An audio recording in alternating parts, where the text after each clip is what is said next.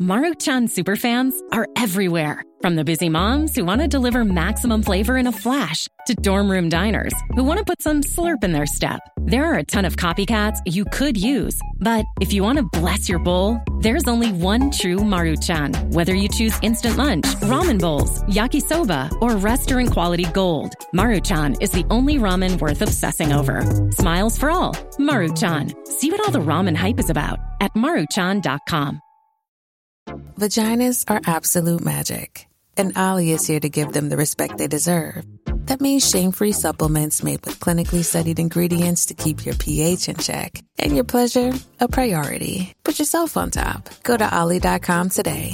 These statements have not been evaluated by the Food and Drug Administration. This product is not intended to diagnose, treat, cure, or prevent any disease.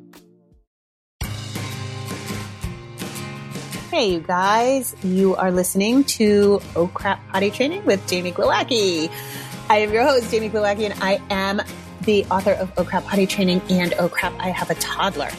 So today I want to start off by reading a testimonial somebody sent me, a review via email. And I like it not only because it's a good review, but because there's a couple of really important points in this mama's email. So let me go ahead and read it. Hi, Jamie. I followed your method last February with my daughter when she was exactly 2 years old. So she's been trained for over a year now, and I'm still thinking about what a great experience it was for us as I watched my friends struggle with starting, even as our kids are now 3. I really appreciated your tone and bluntness. I needed your kick in the pants, or I would be just like them due to my own doubt. When they ask what I did, I tell them your method, but I say you really need to read the book. It's not just steps. She gives you confidence, a reality check, and kicks your ass for sitting on it instead of leading your children and being a teacher. That's what I'm still thinking about a year later. This tone affected other realms of parenting for me. I viewed my role as a teacher more broadly. I teach her now as we unload the dishwasher, how to put on her jacket, how to do the laundry, instead of just doing these tasks for her, believing her to be too young to get it. Now she's 3 and can do more than her peers can, and I'm told all the time that she speaks clearly, with more words, and does very well with grown-ups. It's because I'm constantly talking to her and educating. I use correct words, and I correct her. You taught me great phrases. I would have never thought to say, accidents are not okay. We pee or poo in the potty. We will get it next time. It's brilliant. If I tell her accidents are okay, then that's all her little mind knows. It's so obvious that's not what I should say, but it's so natural to say, it's okay, accidents happen. It's the right thing to do. Thanks for your book and the kick in the ass to step into a new version of parent that my daughter needed me to be. Oh, I just love this. I love it not just because it's a good review, which is nice, but there's so much to this, and this is my intention. So recently, it's really funny because in this work, I see so many parenting trends and shifts, and more recently than ever, I see, people will mention me in their stories on Instagram, or somebody will share something with me about somebody talking about me. And I've had people say I'm militant. Like, it's really bizarre because I don't think I'm militant at all. I remember somebody shared a story and said, I'm not into this rip the Band-Aid off approach, which, guys, I don't know how you potty train in a diaper. You're extending potty training by at least a year if you potty train in a diaper. You can't actively potty train. You have to take off the diaper to potty train. That's just how it goes. And there will always come a moment where you're like, okay, I got to take off the diaper now, whether it's now or in a year. And if you want to send a mixed message of yes, you can pee in a diaper sometimes, but other times I need you to use the potty, I think that's just confusing. But whatever. I think what's happening is there's this gentle parenting is all the rage. And I really agree with gentle parenting, except that people have bastardized it to lean into permissive parenting, or that every single thing should be the impetus from the child. And I fight this so much because there are so many people. Oh my goodness. I saw an Instagram influencer mom, right? These influencers say, oh, by the way, it doesn't really matter what age your kid is when they potty train. They'll be fine. And I was like, all right, I get what you're saying, except it does matter because your child's going to have to go to school at some point. And if you have the luxury of staying home and your child's not in any sort of preschool and their first school experience is kindergarten, I still see kids get kicked out of kindergarten for not being potty trained properly. So it does matter when you do it. And there are markers for when it's too late. I see parents regularly get forced up against a deadline. So they're like, I'm not going to push my child. I don't care when they potty train, but then they signed up for a preschool and come August 22nd, they are crawling up my butt because they're like, I need this kid potty trained. And then they're super pressured. They're super forceful about it. And it's weird because they went through this, I don't need to rush this, to I'm going to shove this down my kid's throat. And that's why I feel so bad for the kids. So, I really honestly don't care when you potty train, except know that there are certain situations in which your child is going to have to be potty trained. And at that point, are you going to have to be forceful about it? It's really hard to potty train a 4-year-old. That's a 4-year habit in diapers. And so if your child isn't quote unquote ready by the time they're 3.5, then you've got to take that bull by the horns. And I do feel strongly about that. So I get kickback about that in my book because I am blunt about it. But I'm fighting a cultural norm right now that is like waiting far too long. And then it gets way, way, way harder. One thing this mama mentioned that I don't know that I've mentioned on this podcast, but it is in my book, is saying it's okay when your child has an accident. And like this mama said, it's so natural, right? Because you don't want your child to feel bad, but it isn't okay. And one thing we have to parse out is the word accidents. And I have talked about this, but it bears repeating. So in the first couple of weeks of potty training, they're not really accidents. It's a learning curve. Your child may pee on the floor. They may pee in their pants, but it's a learning curve and it's not really an accident. An accident is like once you've considered yourself potty trained, once you've considered your child potty trained, I would hope you yourself are potty trained. But once your child is potty trained, then when they have accidents, those are accidents. And you don't want to say it's okay because it's not okay. Even in those early days when your child does have, for lack of a better term, I think we say accidents, when they do pee outside of the potty, you don't want to tell them it's okay because it's not. But we don't want to shame them. We don't want to say like it's bad. So all we say is, no, it's not okay to pee on the floor. Pee and poop go in the potty. We'll get it next time. So just be cautious of that because that language, kids are very literal. And if you say, oh, it's okay, they're like, okay, great. I can just pee wherever I want. And that can and does happen. Another thing this mama brought up, well, first of all, I just love the whole teaching, right? Like our role is as a teacher. And in the early days of potty training, so much of the process is on you. It's not a 50-50 split. You're the teacher and you're in charge of noticing the cues, noticing the signals, noticing what's happening, and then you reflect that back to your child so they can learn how to do that. I just recently had a little boy, he was struggling with poop, and he would kind of flap his hands when he was starting to escalate, when the feeling to poop became strong. And so the mama kept reflecting back, look, you're flapping your hands. That means it's time to go poop. Well, son of a gun, within 2 weeks, the kid was saying, oh, I'm flapping my hands. He wasn't entirely sure about the sensation to go poop, but he knew he was flapping his hands and he knew that was his cue to go poop. So he sat and he pooped. So they're very, very smart. Our kids are really smart. So when we reflect these things, then we become the teacher. And so I think that's just a really important thing to remember because again, in this sort of gentle parenting climate, we tend to take the child's lead on big developmental milestones when there are clear age markers in which this needs to be done, and that we are the teacher and it's okay to take the lead. Like she said, we don't sit around and wait for our kids to do chores. This is the Montessori way, but this is also so prominent right now is kids don't help around the house. They don't do any sort of chores, and parents think there's this magical age. Like when they get into second grade, they'll be able to do their laundry. But it's you doing laundry with them all the time. And I know it's a pain. I know it's more time consuming. And I know that it's not going to be all the time. But being your child's teacher is key, especially in these early years. And I talk about this a lot on my parenting podcast.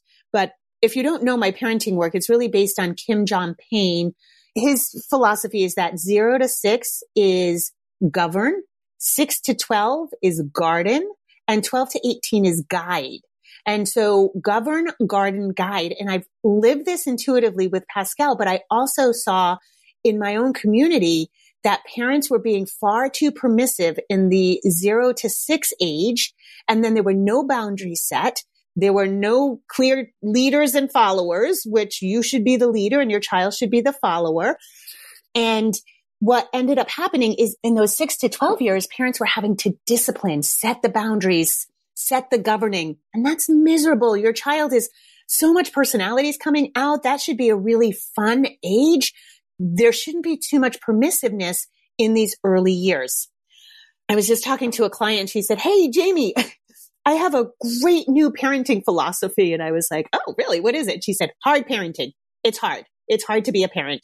I laughed and laughed because parenting is hard. And I don't know what's happening recently. I don't know if it's social media. I don't know if we're all just a little too connected and too in each other's business. But there's this idea that parenting should be a cakewalk. Y'all, we're raising humans. We're raising the next generation of humans. That's hard work. It is hard parenting. And I think, especially when it comes to potty training, we have been misled to think it should be super easy or they're not ready. And that is false. It's not an easy milestone. It has never been an easy milestone. In prior generations, there were less distractions. Yeah, there were less things going on. Kids definitely didn't have a schedule the way they do now. So there are a bunch of factors that make it harder, but this has never been a pleasant milestone.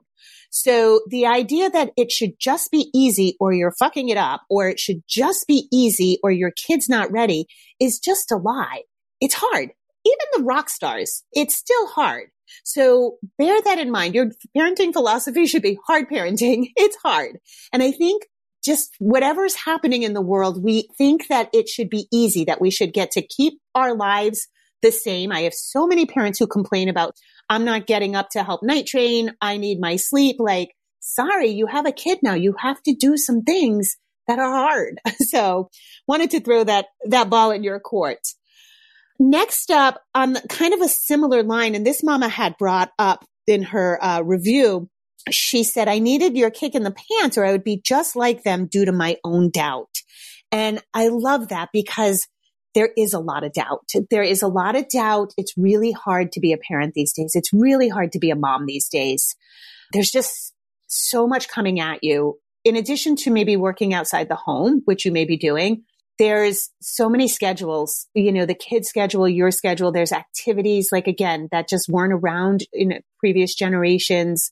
I think there's a culture, there's a keep up culture, and there's a research culture. And I think I had a client come to me once. She had a 4.5-year-old. She said, literally, I was researching potty training so much, I forgot to potty train. And I thought that was really poignant. And that does happen. We have to research stuff now like we never had to. Gosh, when I was little, there weren't even car seats. So you didn't have to research a car seat. You got the latest crib at Sears and Roebuck. You didn't have to research food. Food was pretty normal. You didn't have all these different philosophies coming at you. So I find that moms just get exhausted, mired in research culture, and it plants doubt.